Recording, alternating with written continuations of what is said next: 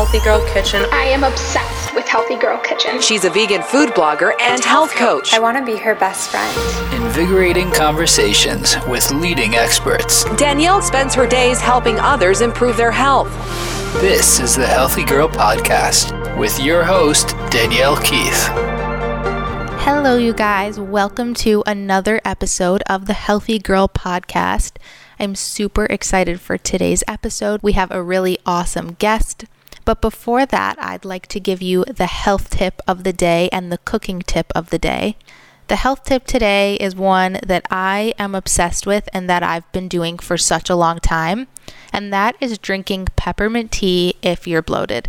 So many people ask me how to get rid of bloating, and this is one of my number one tips, is to drink peppermint tea. You can drink the peppermint tea before you get bloated to be preventative, or if you're already feeling bloated and maybe gassy, the peppermint tea will help to alleviate that bloat. I like to just get regular organic peppermint tea. You can find it at any grocery store. You can order it on Amazon.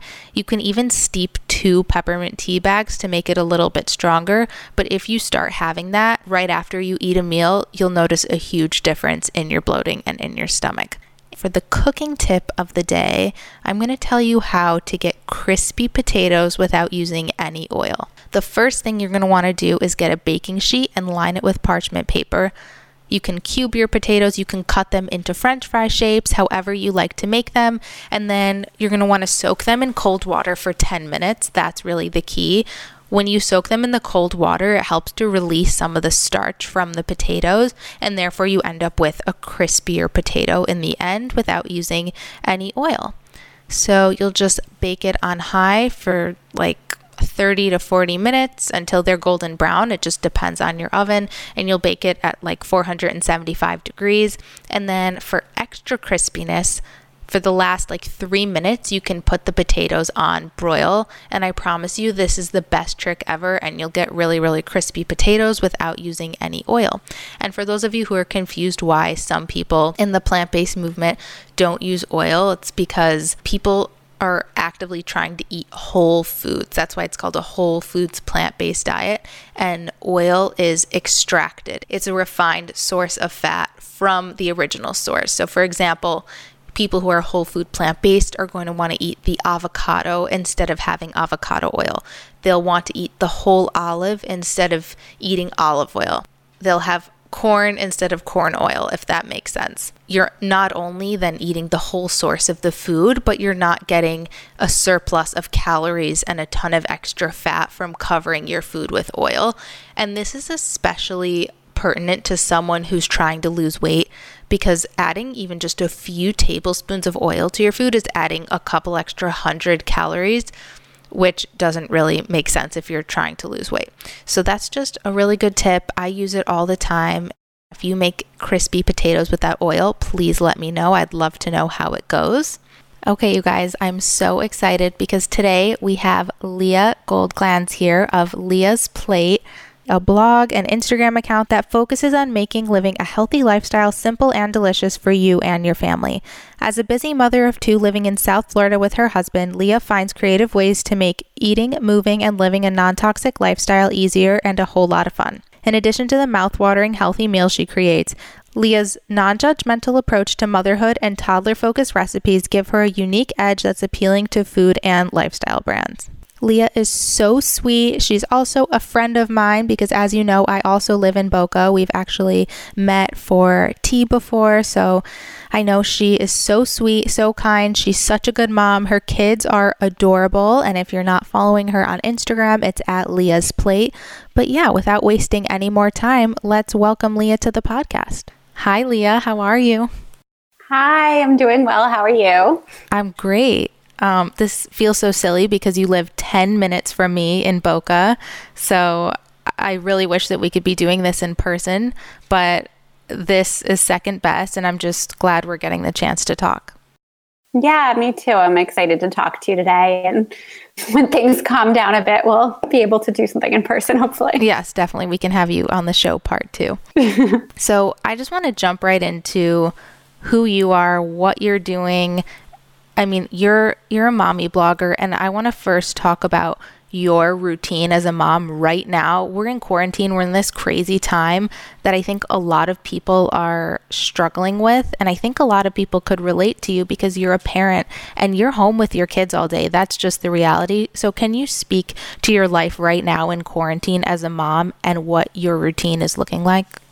Yeah, definitely. I think my number one thing going into this, and this was, 2 months ago, and it still remains true today, is to be kind to yourself and not be hard on yourself. There's a lot of pressure, like for my kids to learn and have an education, and especially my 4-year-old, the homeschooling and all of that. And I don't beat myself up over it if one day they learn nothing, because honestly, at their ages, like everything is a learning experience. Just chasing birds around in our backyard is fun. I just don't beat myself up over anything right now. And I kind of just let the day take us where it will. I think for a few days I was trying to be too structured, which I thought would help. And instead it would stress me out if I didn't do something that we planned to do or we were late to something else.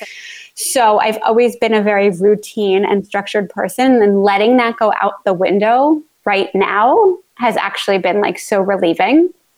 It's the first time that I don't have much structure. And I think that's just how it has to be right now. Yeah, totally. And I think, kids definitely need structure, but taking that pressure off yourself as a mom that you don't have to be perfect right now, because you're not a teacher, you're not running an official daycare, you're just a mom. So I think reminding people that they can just take the pressure off is really helpful. Yeah. Looking at your day starting from the morning, and I know your morning routine is really, really important to you. Can you start from the beginning of your day? Yeah. And just kind of walk through a day in the life right now? Definitely. And I want to clarify the not having structure. We aren't really on much of a schedule, but I do like to stick to a basic routine without times attached to it. And it's just, that looks like at some point in the morning, the kids and I go out for a stroller walk to get fresh air. And again, it's not like this has to be at 9:00. It's just like, as long as I do that, I'm happy. And in the afternoon, as long as they play in the backyard and go in the pool, I'm happy. And that's back to that. But anyway, yeah, back to my morning routine, because that's like everything to me. I feel like if I don't have my little morning routine to myself, the rest of my day is just not what it's just messed up. I need an hour or two to myself every morning. My husband's currently working from home, but he is working. So pretty much at 9:00, he needs to get to his desk and start working the rest of the day. So he told me, Leah, until 9 a.m., it's your time. I'll deal with the kids, which has been amazing because I'm an early riser. So I wake up at 6 and I have 3 hours, which is like golden right now. And I like to drink a warm water with lemon every morning upon waking up. And then I always do a workout. Obviously, before quarantine, I used to go to a gym. And now I work out in my garage every morning, which I share on stories. I'm not like married to any one workout. I really enjoy switching it up right now, which is the beauty of online workouts. I could do something different every day. I do everything from yoga to Pilates to weight training to HIIT workouts to boxing. And I've actually enjoyed working out at home much more than I thought I would. And then after that, I shower. I have, a healthy breakfast that's going to fuel me all morning with the kids. And then I am able to jump in and do a few emails all before 9 a.m. And that just like sets such a good tone for the day, because I'm like, all right, I already worked out, I showered, I had a healthy breakfast, and I went through like a half hour of work stuff. And then I'm able to like really focus my attention on my kids, because I feel like I checked off the boxes that I need for myself. And then I could really be present for the kids the rest of the day. Yeah, I think that's really important to just pause there and note that as a mom, and I'm not a mom yet, but I can imagine that taking that extra time to take care of yourself really allows you to be more present for your kids throughout the day, and it allows you to meet their needs because your needs are met. I know as a health coach, a lot of my clients, they're moms, and they don't take that time out of the day for themselves, whether it's, again, a workout in the morning, a hot shower, a healthy breakfast, and they're just kind of scrambling and trying to meet the needs of their kids without putting their needs first. And I think a lot of moms struggle with maybe they think that that's selfish to take that time for themselves, when really it's the opposite, because in the end you can give more to your kids. Definitely. And I think that's the biggest thing, is not thinking of it as selfish, because I mean, I see it for myself on mornings that doesn't happen for me, and I have to jump right into the kids. I am just not as good of a mom the rest of the day, and they feel that. Like, even my almost 2-year-old, like, she's so young, but she senses that. And when I'm not like on my game, like, they're off, they're cranky, they're acting out more. So for everyone involved, it's better that, you know, I take care of myself. Definitely. So let's talk about the rest of the day. Mm-hmm. First, as a mom, I know you said you go on a walk, you take them to your pool, and it's so lucky that you have a private pool. I'm in an apartment building and my pool is closed off right now, and I really, really wish I could go swimming, but you're lucky enough to have your own pool, and that's obviously a great activity. But what else are you doing to keep the kids busy?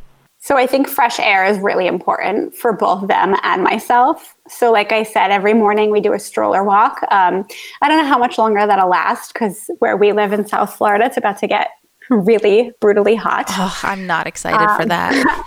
I know, but that's why I do try to go in the morning before it's like so hot. And there's like a ton of ducks in our neighborhood. I feel like, great, the kids are, you know, in nature and seeing animals, and fresh air is good for everyone. So that's kind of like a non-negotiable for me, unless it's raining or 100 degrees. We go on that walk.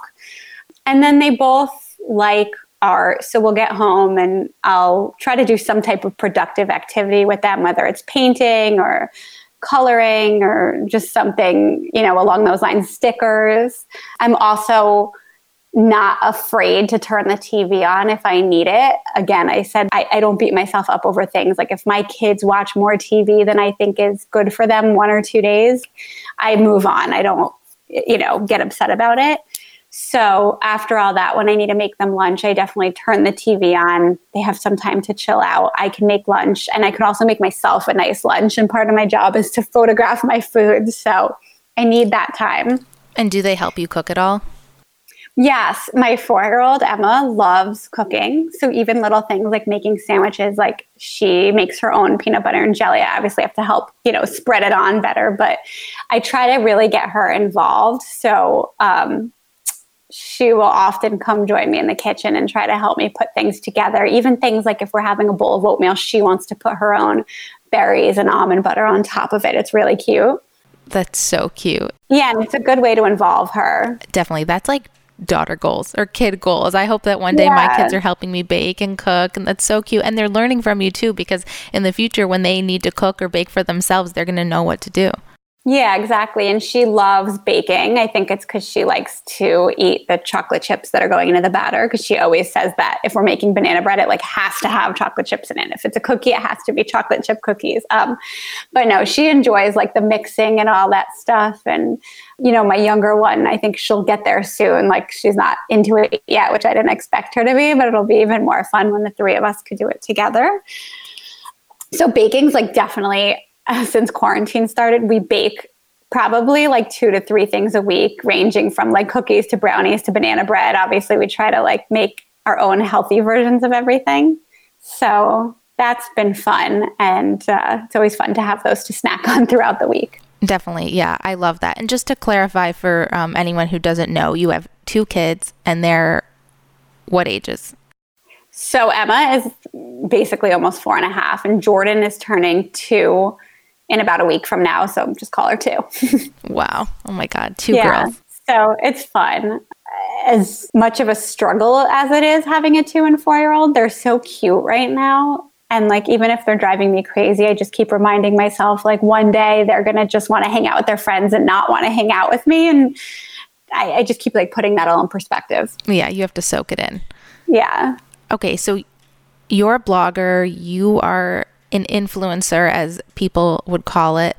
You weren't always an influencer. This is more of a recent thing within the past 10 years. So can we rewind a little and go back to what you went to college for? Yeah. Because this obviously wasn't always your path. To be honest, I didn't know what I wanted to do all through college, and that really like frustrated me and upset me during college.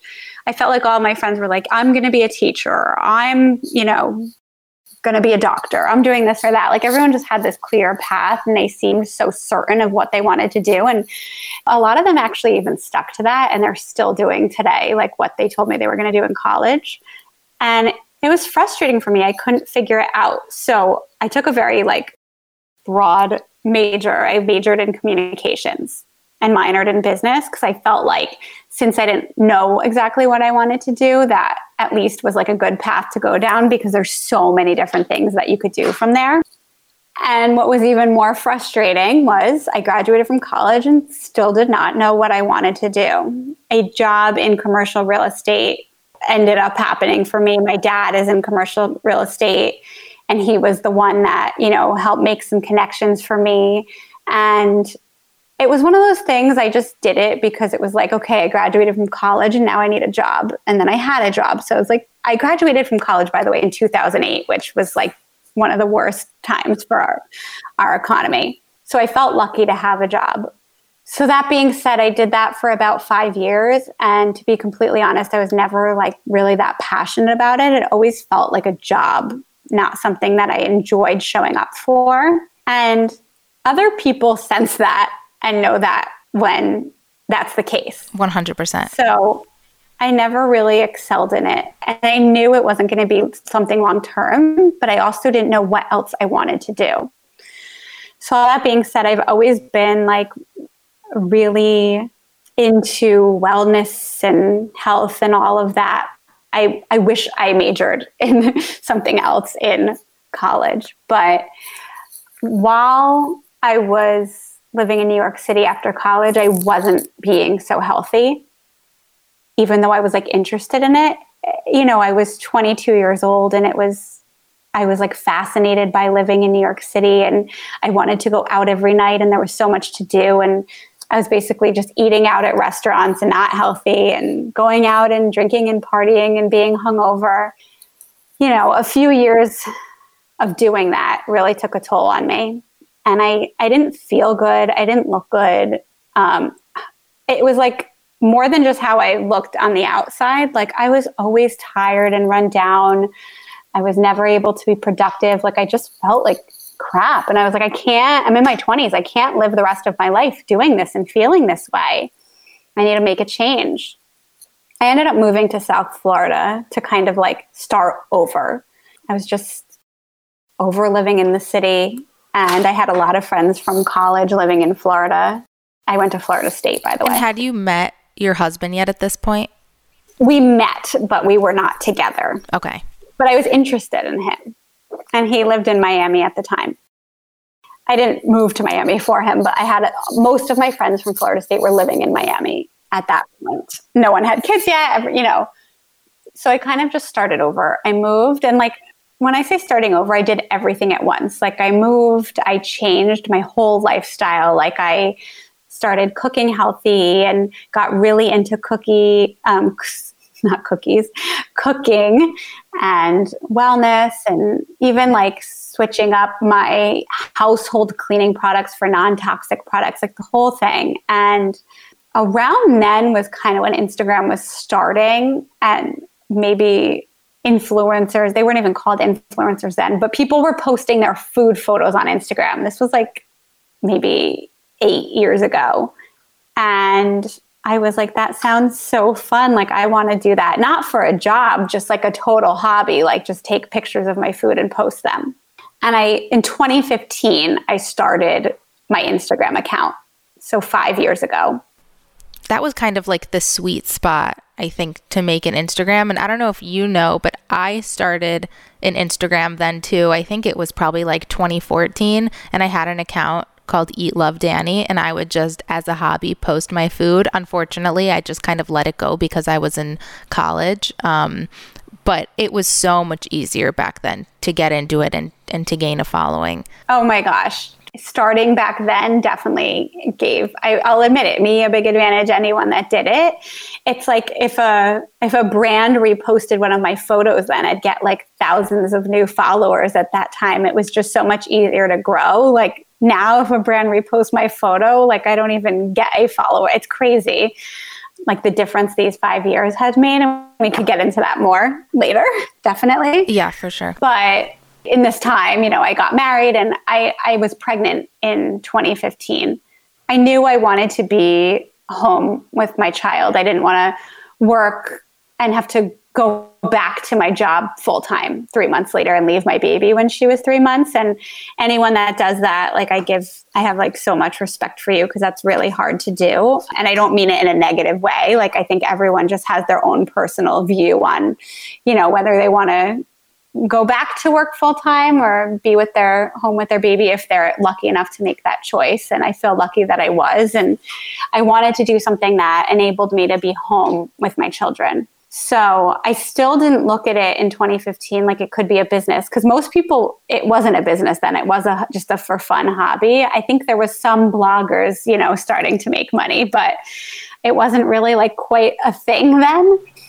Yeah, and I think when you also talk to most people who now have a successful Instagram page, the majority of them did not start it as something that they intended to monetize or something that they intended to be their income. It was purely starting something because you were passionate about it and just because you wanted to do something fun. And again, like you said, a hobby where you could just post your food because that's what you love doing.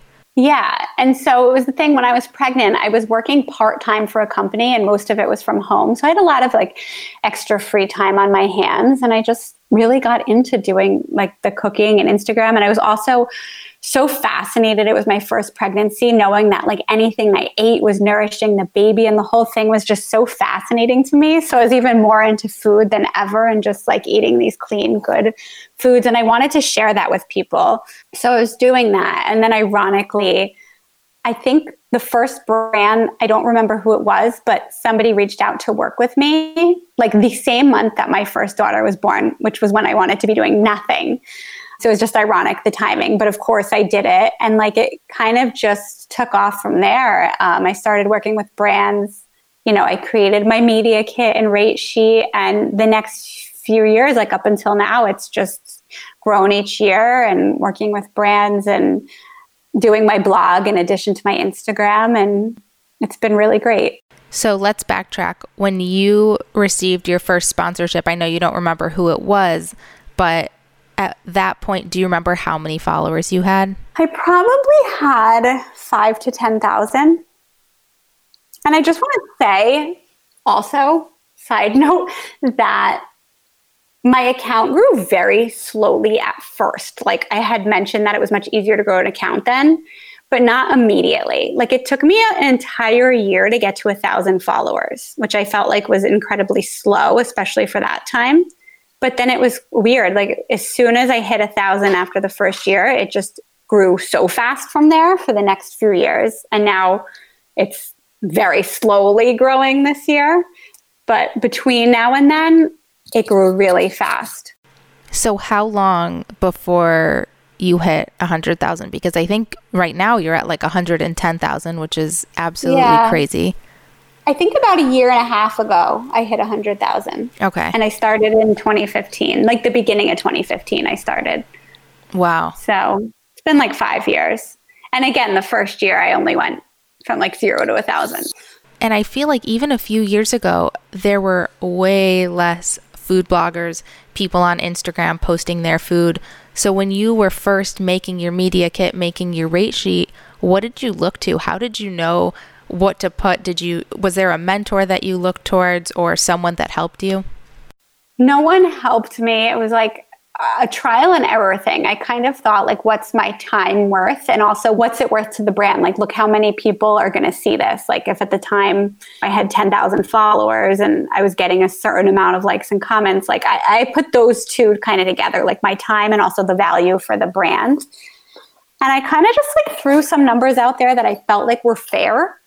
And then I got to a point that no one was coming back to me saying like, I can't afford that or that's too much. Like everyone right away was like, works for us. And I'm like, you know what? I think I could charge more if everyone's so easily like saying that works for them.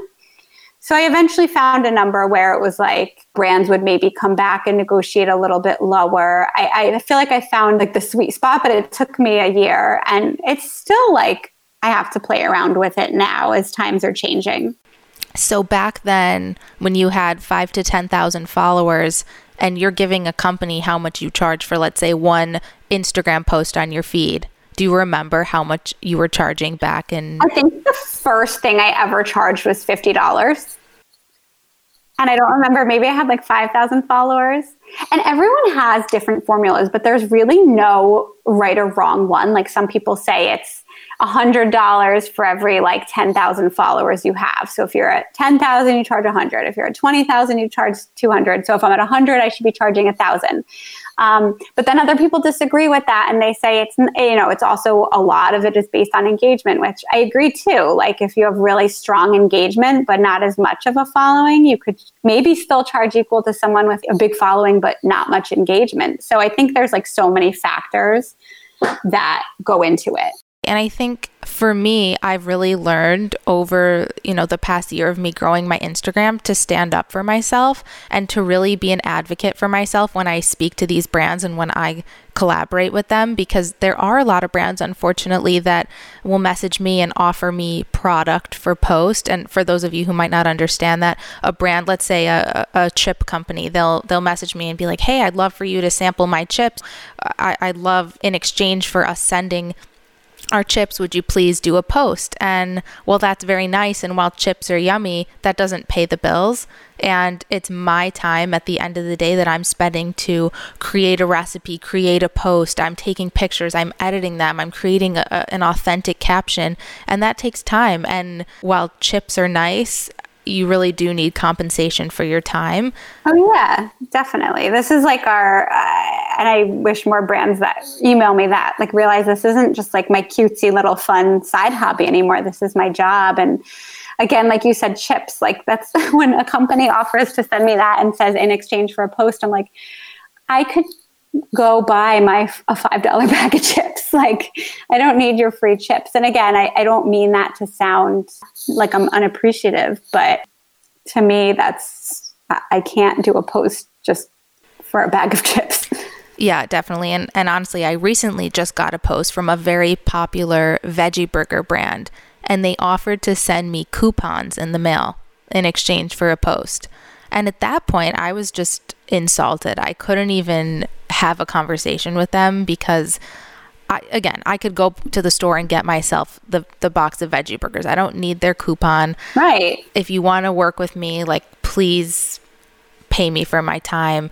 And I totally understand a lot of these smaller companies have a small marketing budget or they don't have a marketing budget at all. But I think it really does help to be your own advocate and speak up for yourself, because at first I was a little hesitant to ask for money. It can feel awkward, and it is awkward. Yeah.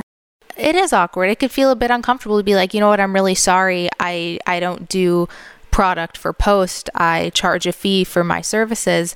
But once you learn to do that, you really, really build confidence in yourself, because most of these brands, as you said, they're not going to argue with you. They get back to you and they're like, oh, no problem. That's fine. We'd love to do a collaboration. So I think really highlighting that it's so important to speak up for yourself if you're in this kind of work. Yeah. And I think for anyone that is, in the same situation we are, a blogger, influencer, it's awkward the first few times you write back asking for money, and now it's like so not awkward to me. And I'm always like pleasant and polite when I write back. And I always am appreciative, like, thank you so much for offering to send me that. That's so nice. But, and I typically just respond like, I'd love to work with you, but here's my rate sheet. Let me know if this works, like this is my business. Right. And once you put that out there, the brands that you're meant to work with, you'll end up working with them. And the ones where you're not. And it doesn't hurt to send over your rate sheet, and maybe now is not the time for whatever reason, but who knows? I've had companies that get back to me a year later after me emailing them, and they say, hey, we now have the budget to work with you. Same. That happens to me often, where they say, thanks for sending over your rate sheet. We just don't have the budget for that at this time. And I write back like, I totally understand. I love your product. Keep my rate sheet and media kit on file. And if anything changes, reach out to me. And like, I'd say sometimes brands do come back, sometimes a year or 2 years later. And I just wanted to make another point. Sometimes when I do go back and tell brands like, no, I don't do product exchange. I mean, by the way, the only way I would do product exchange if it's a product that's maybe equal to what my rate is. For sure. right? Like if someone's offering to send me a $1,000 mattress in exchange for a post, then that's something we can talk about. But right, a bag of chips or a bag of granola, like, I'm sorry, no. But if I am clear and say I don't do product exchange, here are my rates, and then they still try to push me on it and they respond kind of not respecting it. And they say something like, well, we want to try a post or two with you first to see how it goes. And then if it goes well, we're willing to pay you. And it's like, I'm still putting in my time and energy and efforts. And you're still getting this brand exposure from me and you want that all for free, which isn't fair. It's like me going to a dentist and being like, hey, do my teeth cleaning for free the first time. And if I like it, then I'll come back. But if not, then like, sorry, like you just, right. No. Yeah, no, I was just going to say with any other profession, you would never go to a lawyer and say, hey, can you, do my first few hours for free just so I can see how you work. Never. They right. See if I like you. You would never do something like that. You'd never go to a doctor and say that, whoever it is. But I think because this is such a new job, even though now Instagram has been around for a little while, this is still so new. And I don't think companies have yet learned the etiquette of working with influencers. So that's why I am so excited to be making this podcast and talking to people like you, where maybe some of those brands are listening and they can be educated on the subject. I want to take a quick break to talk about gut health. If you didn't know, 70% of our immunity stems from our gut. So if your gut microbiome is unbalanced, you can experience a lot of problematic symptoms like leaky gut, unwanted bloating, candida, anxiety, nausea, skin problems like acne, irregular bowel movements, the list goes on. So it's really important to remember that your diet should be made up of high fiber, nutrient-dense plant foods, that you're drinking a ton of water, getting exercise, and making sure you're eating a wide variety of plant foods. However, in addition to a healthy diet, you need to be sure that you're taking a probiotic. Obviously, if you're vegan, taking a B12 is essential, but in my humble opinion, a probiotic should come next. For the past year, I've been taking the Silver Fern probiotic supplement, and it's honestly been life-changing for me.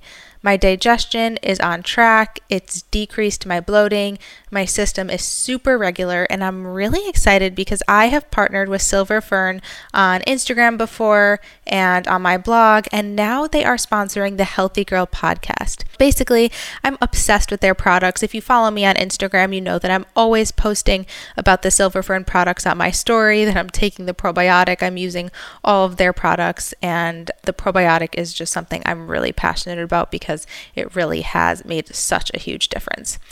I've tried so many different probiotics. As an influencer, as a blogger, I get sent a lot of different products to try. So I've tried a lot of the probiotics that are on the market, and a lot of them just don't seem to do anything, and nothing compares to the Silver Fern one. They're third-party tested to ensure survivability, so you don't need to put them in the fridge. It contains 5 potent strains. Their probiotics increase immunity, digestion, your metabolism, and just improve your overall gut health. I also used to get a lot of hormonal breakouts on my neck and chin area around my period, and since taking the Silver Fern probiotics, I don't get that anymore, so that's also a huge win. Anyway, you can take one of their probiotics with each of your meals, and it works best when taken with fiber. So anytime you eat, you can take it once, you can take it up to 3 times a day. Super simple. Also, just a note for my vegan friends or those of you who get bloated easily from beans or from your plant-based meals, this probiotic helps so much with bloating. And if you have trouble digesting certain foods, you can also order their digestive enzyme, which I'll talk more about in another episode, but you can take their digestive enzyme, their probiotic. They're a little bit pricier than other probiotics out there, but that's because they source the highest quality ingredients. But good news, I have a discount code for you. So if you use code HEALTHYGIRL, you will get 20% off your order. So just use HEALTHYGIRL at checkout to get that discount. That's HEALTHYGIRL, HEALTHYGIRL at checkout. So let's get back into the episode. And I think it's like all the influencers as a whole have to come together and stay strong with that. But that being said, everyone has to do what's best for them. And if getting some, free products that like chips and granola make you happy, then go for it. But if you're trying to make this your business, I think sticking to, what we said is the way to go, and just having that confidence to do that. Definitely. So I have a question for you. Yeah. Let's say someone wants to start a foodie Instagram. What would be your advice on how to start that now in 2020 when it's a little bit harder to get your name out there? I think quality over quantity. I feel like so many people feel like, oh, I have to post once or twice a day to stay relevant. That's partially true, but it's not 2 times a day. And sometimes it's not even once a day. Like if you miss a day, that's not going to make or break anything. Like don't just put filler content out there. That's like my biggest thing. Like I've done it. I'm guilty of it where I'm like, oh my gosh, I haven't posted in 2 days. Like I don't want to fall off the face of the earth and people forget about me. So I have to post something today. And then I'm posting something that I'm like, that photo wasn't that great, or I'm just not like 100% happy with how the photography came out or whatever it is. Maybe like the styling of the food.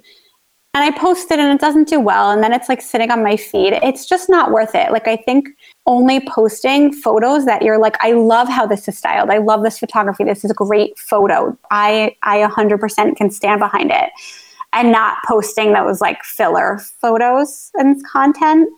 And then on the flip side of that, it's being consistent. Like you can't just post once a month and think you'll grow. So you do have to post. So being consistent, but not feeling like you have to post every day and then posting something that you don't really love. Definitely. And I think along with that, at least for me, posting content that I'm excited about and that's authentic to me, because I think you do a really good job of that. You're just a mom who's super relatable and you just post your everyday life that people can relate to. And I think we actually talked about this when we met up that one time for tea, that you turn down a lot of offers that come your way, and the importance of aligning and only working with brands that align with your vision and that work well with your page. So I think that is really, really important to note too, that you should only really work with brands that align with your vision, because otherwise you're not going to be authentic.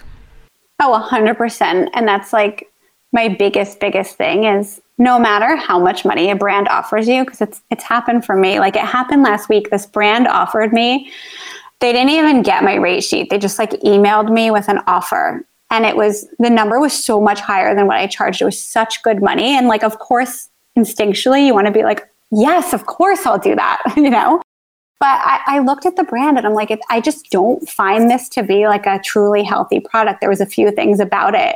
You know, it was a dairy company, and not that I'm dairy free, but like if I'm having dairy, it needs to be really good quality. And like, it wasn't, it was just like the average like milk brand that's not organic. It's not grass fed. It's not pasture raised. It's just whatever. And I'm like, I can't do this. This isn't something that I would drink or give to my kids. So how could I ever feel comfortable promoting it? And I turned it down. And yeah, it sucks walking away from that money, but like ultimately you're going to hurt your brand more by taking on that one sponsored post, because people know. Oh, 100%. You know, I know if I'm scrolling through Instagram and I follow people, I'm like, you would never eat that and you're posting about it. You just know. So it's also just only taking on partnerships that you're 100% aligned with and that you would feed yourself, your kids, if you have kids, something that you feel good promoting. Otherwise, people totally see through that and it'll just tarnish your brand. Yeah, and that goes along with just looking at the bigger picture in general of where you see your brand going and the longevity of your brand. So just to the person that's just starting their food Instagram, you really want to, from the beginning, think about that bigger picture and what you see in the long run, and not just doing things to start that'll just make you a quick dollar. Exactly. Even if it's your first sponsored post that you're offered, the first time you get an email from a brand, and it's the first time you're offered money and you're so excited that you want to take it, you can't. If it's a brand that you don't 100% align with, do not do it. Yeah, I'm in total agreement with you. And as you said, not to get super, super excited. And of course, it's flattering when someone wants to work with you, but staying true to yourself and staying true to who you are is just playing the long game and is super, super important. And I think that's something that you do really well. And that's probably contributed to you being so successful over this long period of time. And one other thing I want to add is that, like, not just myself, there's a few like other influencers that I'm friendly with, and I know myself and them, like we could all be, I don't want to use the word rich, but we could all be making like so much more money right now if we took on everything that came our way. but we still don't, because it's just, again, it's just going to tarnish your brand. And in the long term, it's not good. Like, it's just better to turn down the money than ruin your reputation. For sure. I'm with you 100%. So following up to that, at this point, are you reaching out to brands, or do brands mostly reach out to you, or is it a little bit of both? Mostly brands reaching out to me. Not to say I never reach out to a brand, because that wouldn't be true. I'd say it's like 80% brands reaching out to me, 20% me reaching out to them. But the me reaching out part, at this point in time, it's brands that I worked with in the past that we've done things together. And I'll kind of go back through emails. Like I'm very organized. I have a folder in my Gmail titled brands, and then subcategories with each brand that I've ever worked with. So like maybe once every 6 months, I'll go through that and be like, oh, I loved working with them. Let me reach out and see if they're, interested in working with me again, or if they have any new products that they're looking to, spread the word about. So that's really my reaching out, is people that I was previously working with. And then, sometimes those brands reach out to me again, or I get a lot of new brands reaching out. To be honest, it's been really disappointing. I'd say 90% of the brands that reach out to me right now are for product exchange. And that was what we were just talking about, the pet peeve. Right. And of course, right now, with this whole coronavirus craziness, companies do have a smaller budget. Yeah.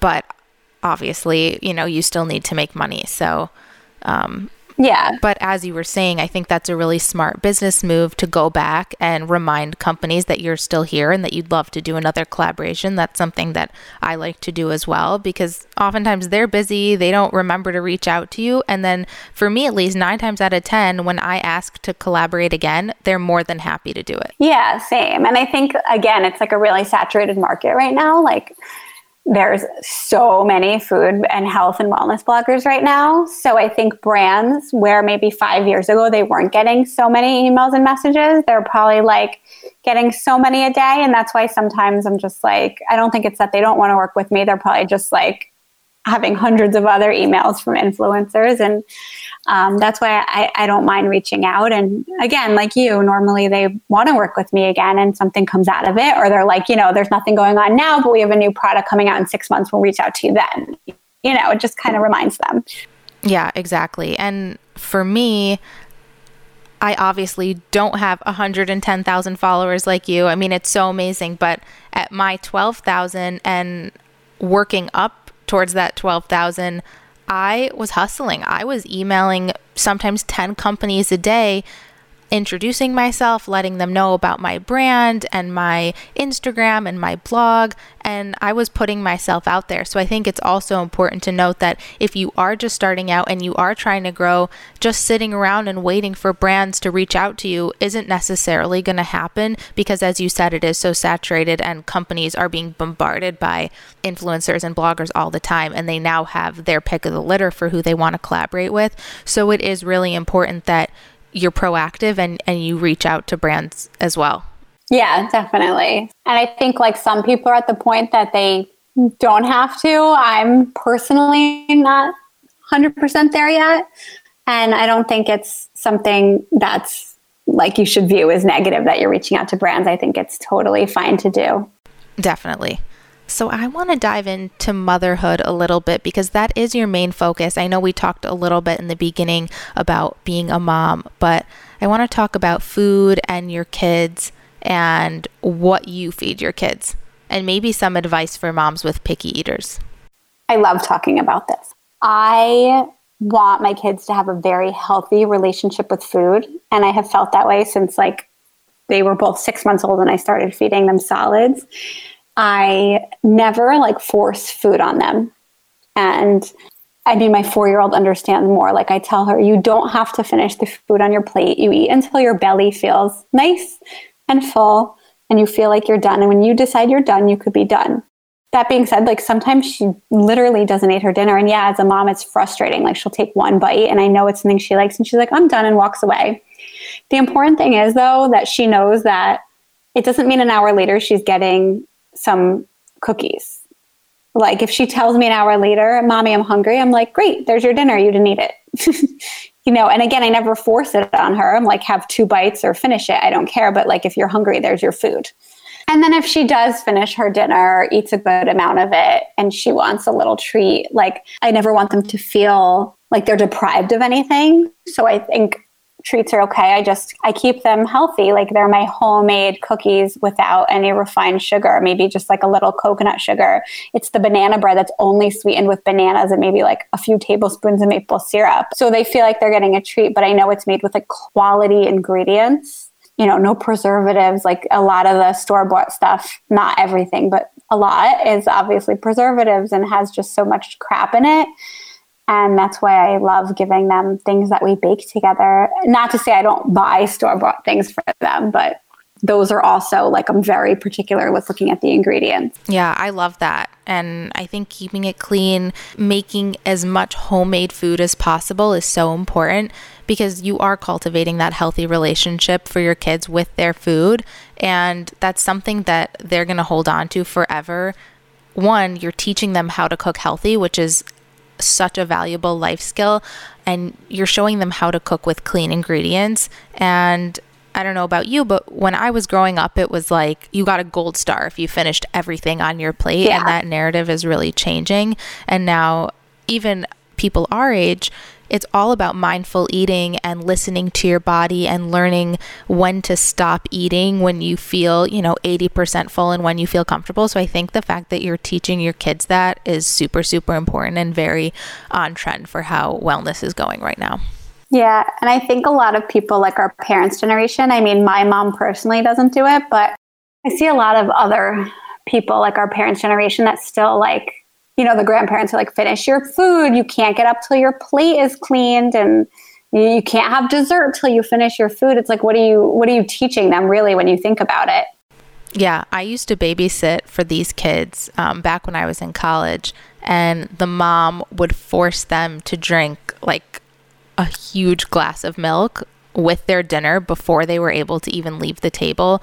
And you could just see that these girls were like so full, like they were about to throw up. It didn't matter. She would force them to chug the milk. That's horrible, yeah. And it was hard to watch. So I'm glad that you're not doing anything like that.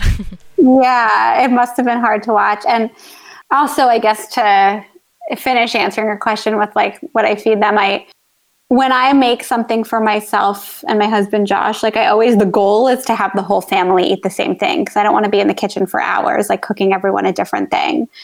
So like lunch, dinner, everything, I do try to have them eat like semi what I'm eating, maybe in a different form. Like if I'm having a salad with X, Y, and Z on it, maybe they're not eating the salad, but I'm putting like everything from my salad, onto their plate and maybe something else. Same thing with dinner. Listen, if they hate it, like I'm going to give in and give them something that I know they're going to eat.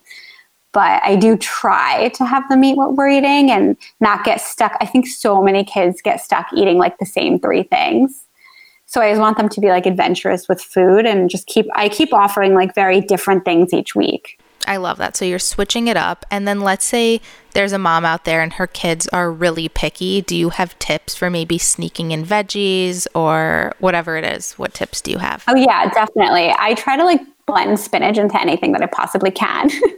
Even like I have a pancake recipe, a muffin recipe. The muffin recipe is actually on my blog. The pancake is in like my toddler ebook on my blog. But blending vegetables into things like that, into pancake batters, into muffin batters, and they have no idea. And for kids even, I'm like, look, we're having green muffins today. How cool is that? Like they don't know it's because there's spinach in them. And really, you can't taste it in the muffin or in the pancake or whatever you're making. My kids also really like smoothies. So I make like a strawberry banana smoothie. I put a little handful of spinach in there, a little almond butter for some healthy fat, or coconut butter. You don't taste the handful of spinach. You taste the like delicious strawberry banana flavor.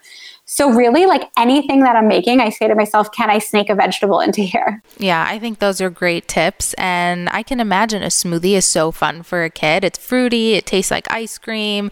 It's easy for them. They can just drink it with a straw while they're watching their show. Exactly. I mean, my 4-year-old also likes making the smoothies. I put the blender out and I give her like the ingredients to put in, and she puts them in the blend herself. And, she likes to be like, I made my own smoothie all by myself. Oh, I love that. So I have some questions for you. These are questions that I am going to be asking every single guest. So first, what would your last meal be on Earth? Oh, that's such a hard one. Let's see. My last meal on Earth, I would have to say like a Thai curry bowl. That's probably such an uncommon answer. I feel like people probably say pizza or I don't know, not that. But I love Thai food and I love curry. So like a delicious curry. I love that. And what are you having for dessert? Definitely a chocolate chip cookie ice cream sandwich. But, you know, one of my more healthy cookies. Sounds so good. I think mine would be a brownie sundae.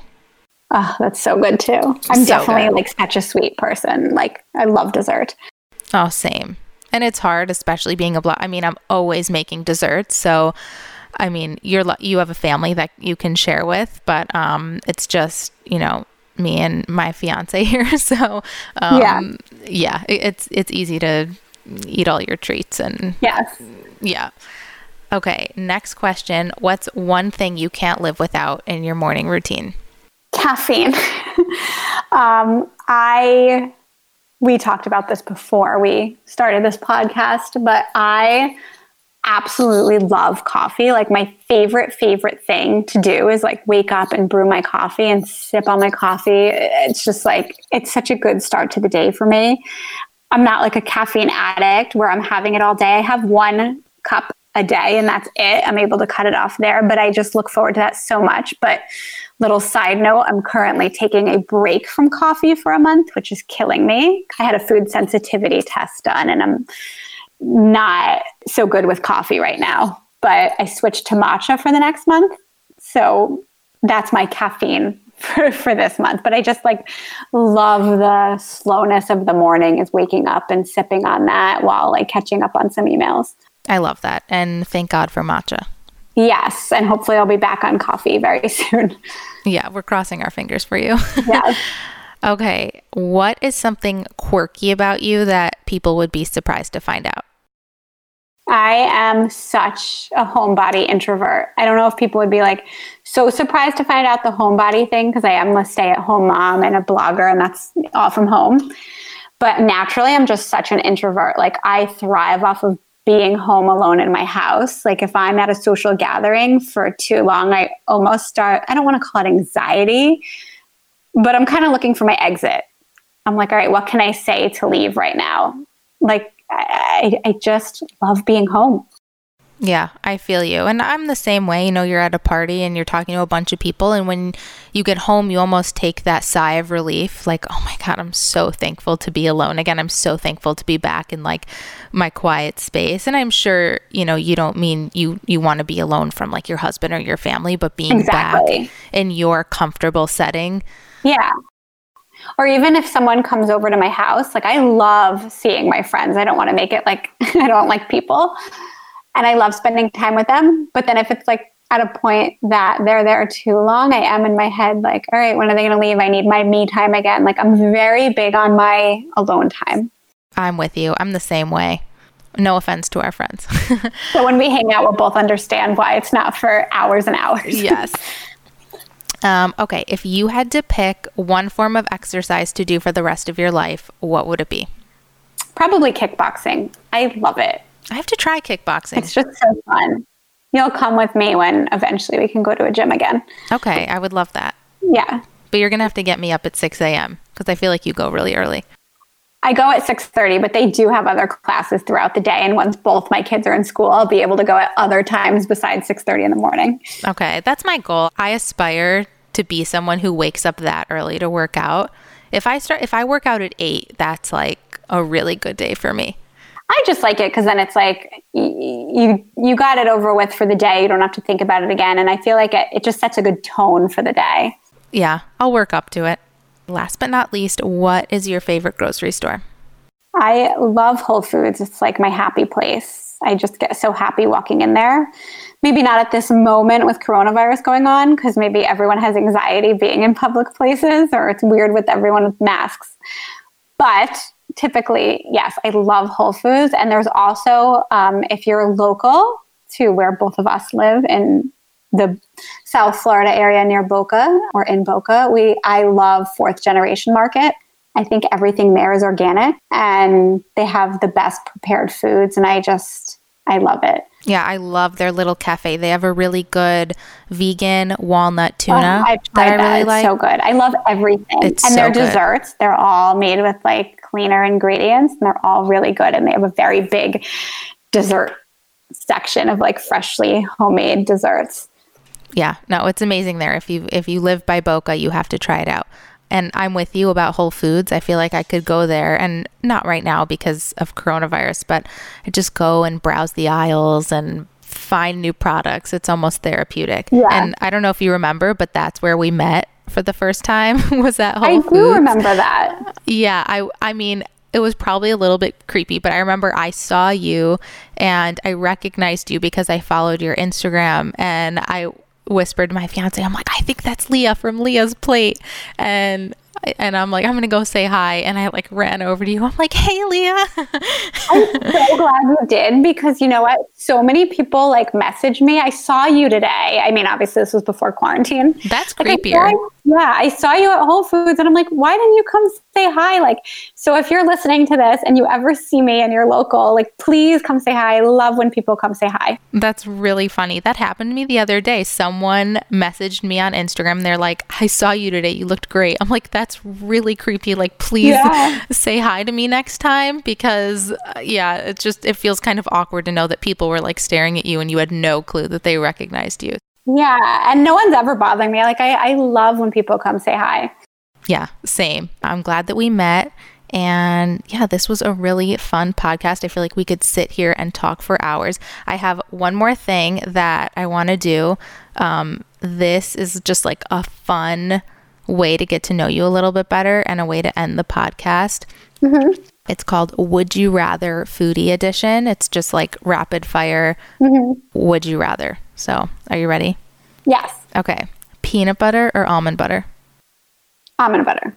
Pasta or pizza? Pizza. Cookies or brownies? Cookies. Spinach or kale? Spinach. Pancakes or waffles? Oh, that's a hard one. Waffles. Smoothie or juice? Definitely a smoothie. Hot fudge or caramel? Caramel. Lemon or lime? Lemon. Hummus or guacamole? Guacamole. Pesto or marinara sauce? Pesto. I'm with you on a lot of those, but that's just like something fun that I like to do with everyone. That's really fun. I enjoyed that.